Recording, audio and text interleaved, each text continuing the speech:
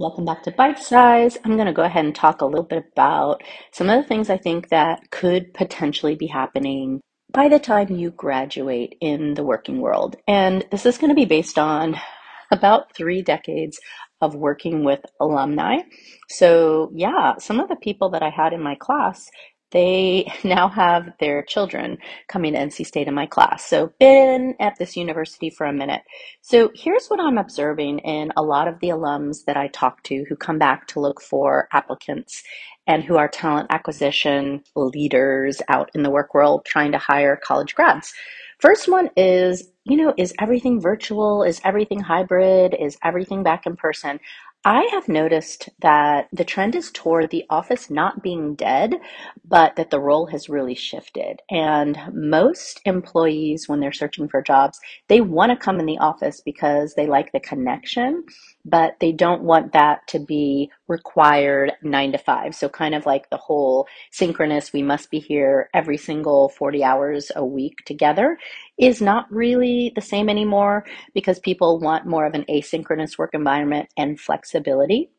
So I would say that it's really, really important when you are in the office to be interacting with other people. So don't just put your headphones on and do solo work with your door shut. That's not really making a lot of sense. There's a lot of technologies out there now, digital tools that can help foster collaboration and belonging, which most people want in their work team. So Slack is one thing a lot of my alums use, and they have a tool called Donut, which can really help you with serendipitous connections. And it's just a chance to talk to people about something you really enjoy, like Shetland sheepdogs. And maybe there's someone else at your company, and it's a no agenda conversation. And that can be done digitally. There's a lot of other technologies out there too. So when you're thinking about where you want to work, you might want to talk to your potential hiring manager about what the expectation is for flexibility.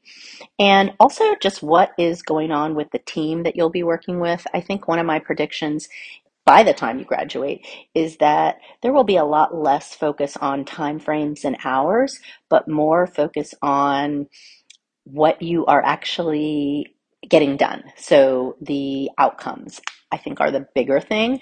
And when you're doing your interviews, kind of keep that in mind that actual just productivity and looking busy, busy, busy is not necessarily the badge of honor anymore for your generation. Like you want to have life outside of work and you don't necessarily want to be working all of your extra hours and be on call all the time on your phone or on whatever digital platform you are using.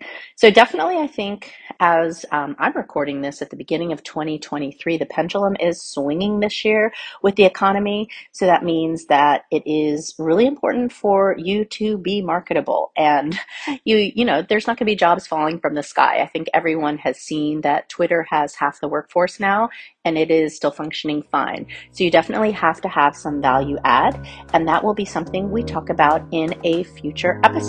There you go.